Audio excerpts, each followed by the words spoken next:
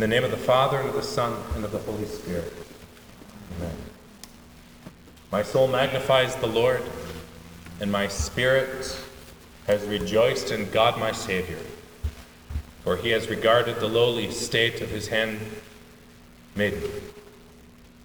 For behold, henceforth all generations will call me blessed. For he who is mighty has done great things for me, and holy is his name.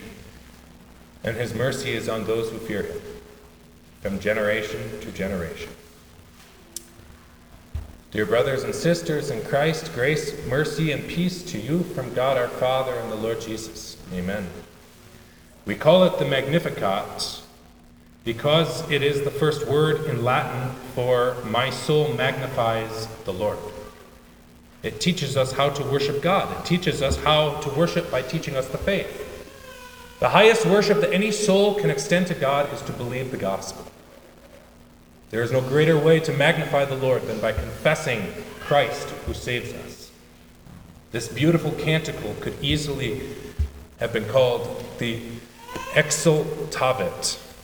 More of a mouthful. It's the first words for "my spirit rejoices in God my Savior."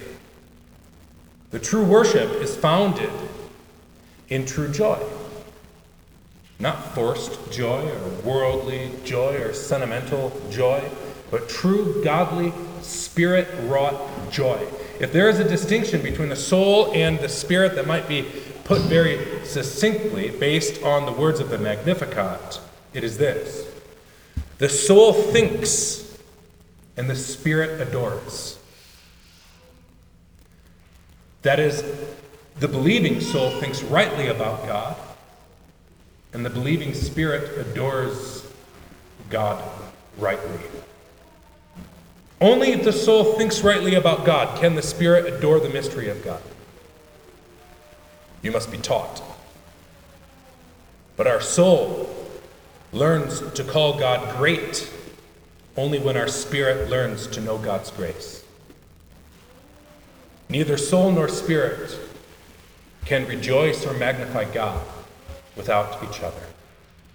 We magnify God with our soul by rejoicing from our innermost spirit in him who saves us from our sin.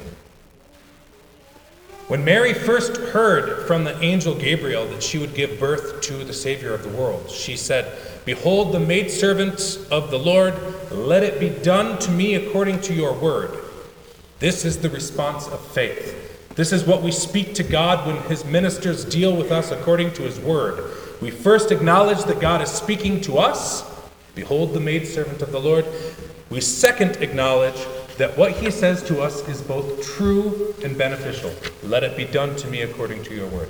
This is what we say to God. We say amen and amen.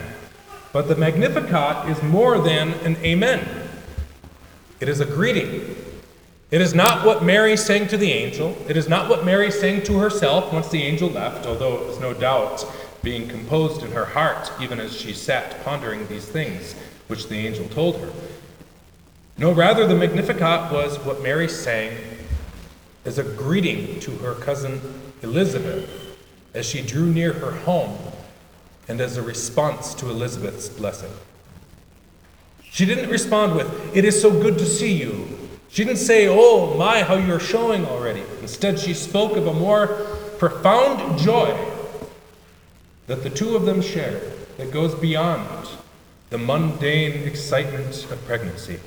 She sang of the great joy that Elizabeth's child would one day preach to the souls of all men as he prepared the way for the magnificent child that Mary was carrying. What a thing to ponder. She sang, "My soul magnifies the Lord, and my spirit rejoices in God my Savior."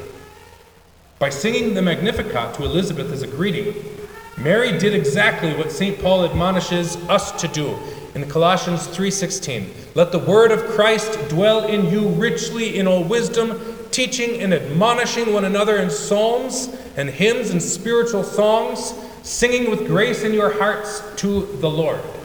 And if you notice in that wonderful hymn that we just sang, it begins in the first person. And once it is established that love caused his incarnation, love brought him down to me, Then, like in Psalm 51, I will teach transgressors your ways, once a new heart is created within you. So we spend the rest of that beautiful hymn singing to those who are distressed and languishing in bitterness. This is the response of one who knows the gospel. To talk to others who need the gospel, encourage them to listen to it, to pay attention to it, to find their life in it.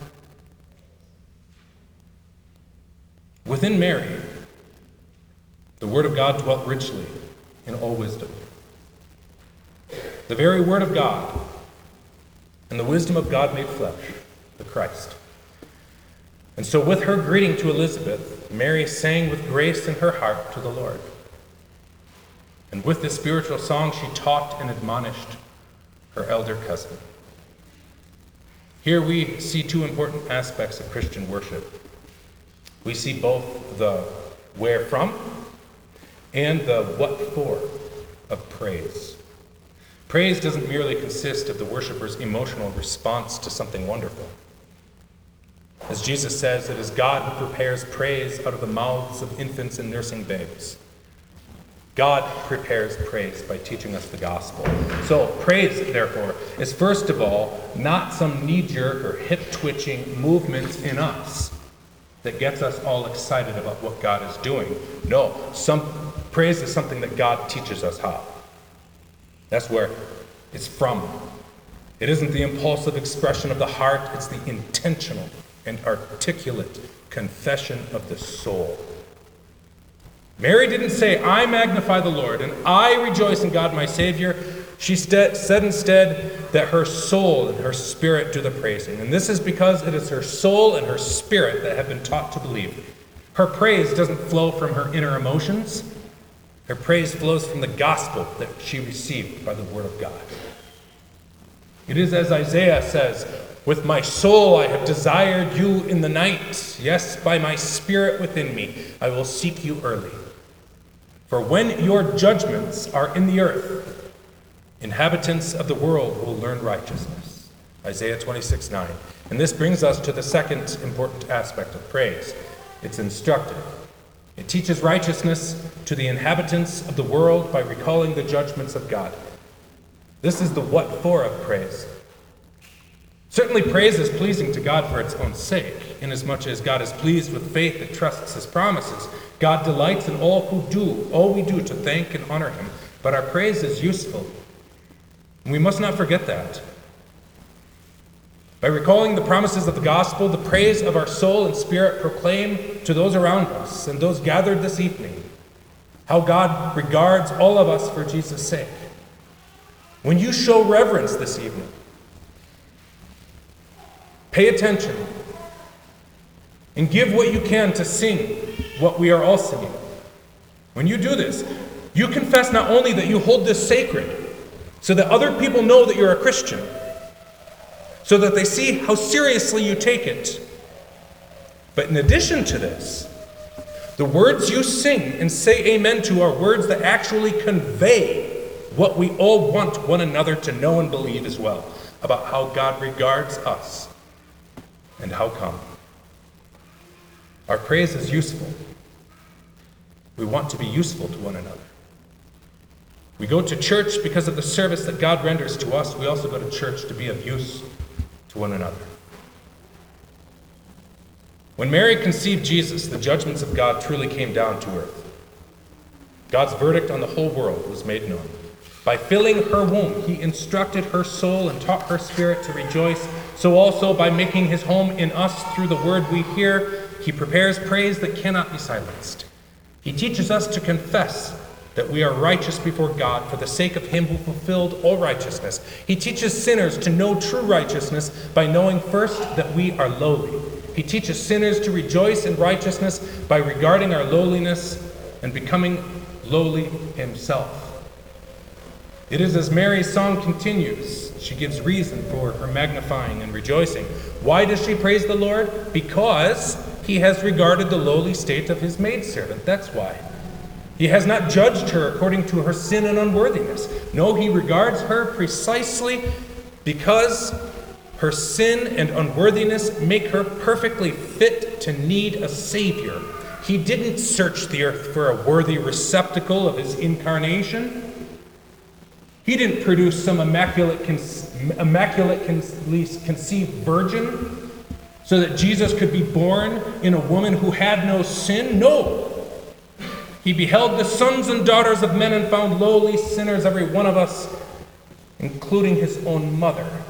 And he taught Mary to know it. He taught Mary to confess it. He found in her a lowly sinner who needed more than a baby. She needed God. And then he taught Mary how he regards lowly sinners by teaching her about Jesus, by giving her Jesus. Mary found favor with God because God regarded her lowliness, and he will regard your lowliness too. He looked at her lowliness and said, "This is what I will lift up. This is what I will exalt. This is what I come now to assume as my own flesh and redeem with my own blood. This is what I regard with affection and love." And this is how we magnify the Lord. His word teaches us how. We magnify the Lord by humbling ourselves, by counting all our noble deeds and even our sincere praises as rubbish compared to him who has mercy on sinners.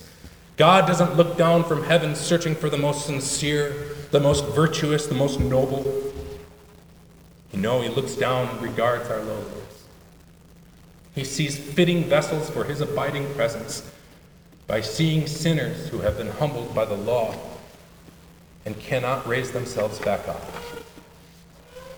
Are you fit for God? How do you know? What honor do you seek? What relationship do you claim with Jesus in order to join in his praise and be found worthy? Is it because you have always been a churchgoer? Is it because you give money to your congregation, or because you give your time and energy? Is it because you magnify the Lord so well, or because you are such a joyful believer? Is it because you have raised Christian children? Well, Mary praised Christ. Mary knew joy. Mary gave her time, her honor, her very body to the service of her Savior God. But we must remember what Mary was once taught and which she admonishes us to embrace in her spiritual song. That God regards none of these things. He regards our lowliness. He seeks to have mercy on sinners. A woman once cried out to Jesus from the crowd, "Blessed is the womb that bore you and the breasts at which you nursed." Remember that? But this is not what Mary meant when she sang that all generations shall call her blessed. Her blessedness wasn't in the service she rendered. It was in the service she received.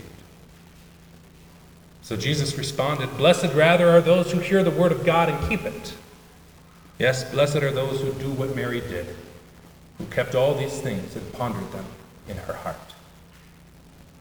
She believed. She believed that she was blessed not because the world could see it, not because she could feel it. She believed because the word of God said it. As Elizabeth also said, "Blessed is she who believed that there would be a fulfillment of what was spoken to her from the Lord." And this is what prompted her Magnificat. No one has ever been more blessed than Mary. No greater honor has ever been bestowed on any man than what was bestowed upon this woman. The eternal God who, because he sought to make his home in you, made his home in her. He became flesh and blood for you, in her. He lived a perfectly obedient life for you by becoming the perfect child who brought joy and honor to her, more than any child could bring his parents. He was pierced for you. But what sorrow his sacrifice works in your heart cannot compare with the sword that pierced his mother's. Her dear child gave his life for hers, was mocked for her honor, was beaten for her safety, was brought low that she may be exalted. All this for you. Mary serves as a picture of the church. We receive what she received by calling her blessed.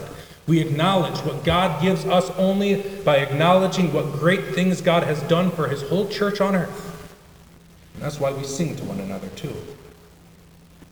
And we gather with her. We listen with her. We teach and admonish one another, just like Mary did, just like the church is even now called to do. In honoring Mary the way he did, God honors motherhood. He teaches us that there is no greater privilege that God bestows on mankind than to be a mother, than for God to give life in the womb. And so it has been since Adam named his wife Eve, the mother of all living. And the incarnation of the Son of God proves this. Motherhood is avoided these days, even by Christians. Christian women who have learned from their culture instead of from Mary. Children are seen as commodities that bring as much stress as joy. And so women seek respect and fulfillment elsewhere, where they can get the recognition they think they deserve outside of the home, where caring for children remains a thankless task that gains no public admiration. Being a mother is a lowly thing in the eyes of the world. It's something to be outsourced to professionals who get paid to watch kids. But it's a lowly thing that God regards. As Psalm 127 says, children are a heritage from the Lord. And as Proverbs 31 says about the God-fearing woman, her children rise up and call her blessed. Mary didn't seek the praise of the world. She sought the mercy of God. Mary didn't announce to the world what great things she had done. She sought counsel and friendship with her dear Elizabeth, who even as an old lady shared her joys and fears of motherhood and told her of the great things God had done for her. Let this be an example for all Christian women. Yes, there is stress. There is heartache. There are tears and pain in motherhood that no man can understand. But God does. The God who honors and regards the lowly. As God had compassion on his mother at the foot of his cross, so God has compassion on every mother whose children bring them grief. Do you want them to rise up and call you blessed? Do you want them to bring honor that the world doesn't offer? Have they not?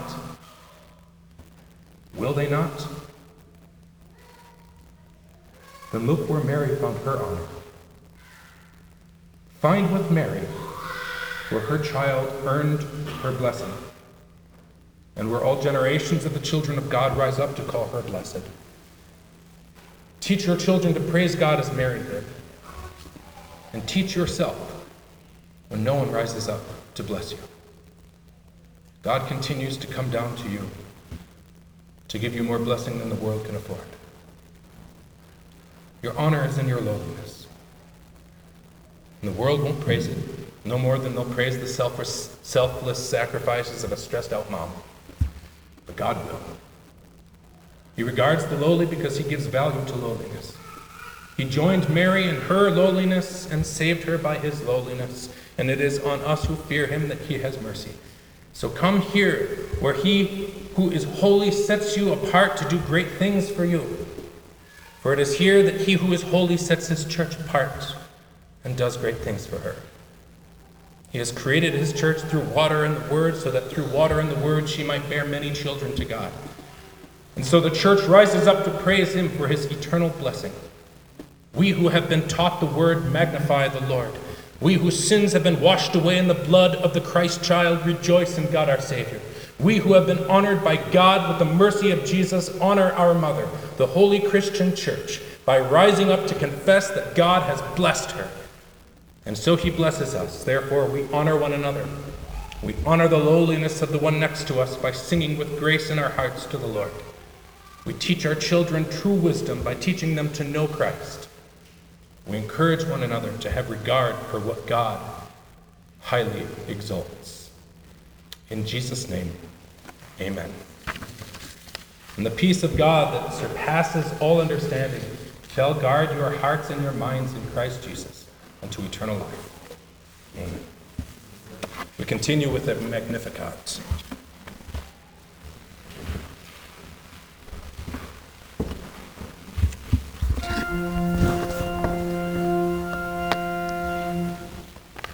Let my prayer rise before you as incense. As the evening sacrifice, my soul magnifies the Lord, and my spirit rejoices in God my Savior. For he has regarded the lowliness of his handmaiden. For behold, from this day all generations will call me blessed. For the Mighty One has done great things to me, and holy is his name. And his mercies on those who fear him, from generation to generation. He has shown strength with his arm. He has scattered the proud in the imagination of their hearts. He has cast down the mighty from their thrones, and has exalted the lowly. He has filled the hungry with good things, and the rich he has sent empty away. He has helped his servant Israel in remembrance of his mercy, as he spoke to our fathers, to Abraham, and to his seed forever. Glory be to the Father, and to the Son, and to the Holy Spirit, as it was in the beginning, is now, and will be forever. Amen.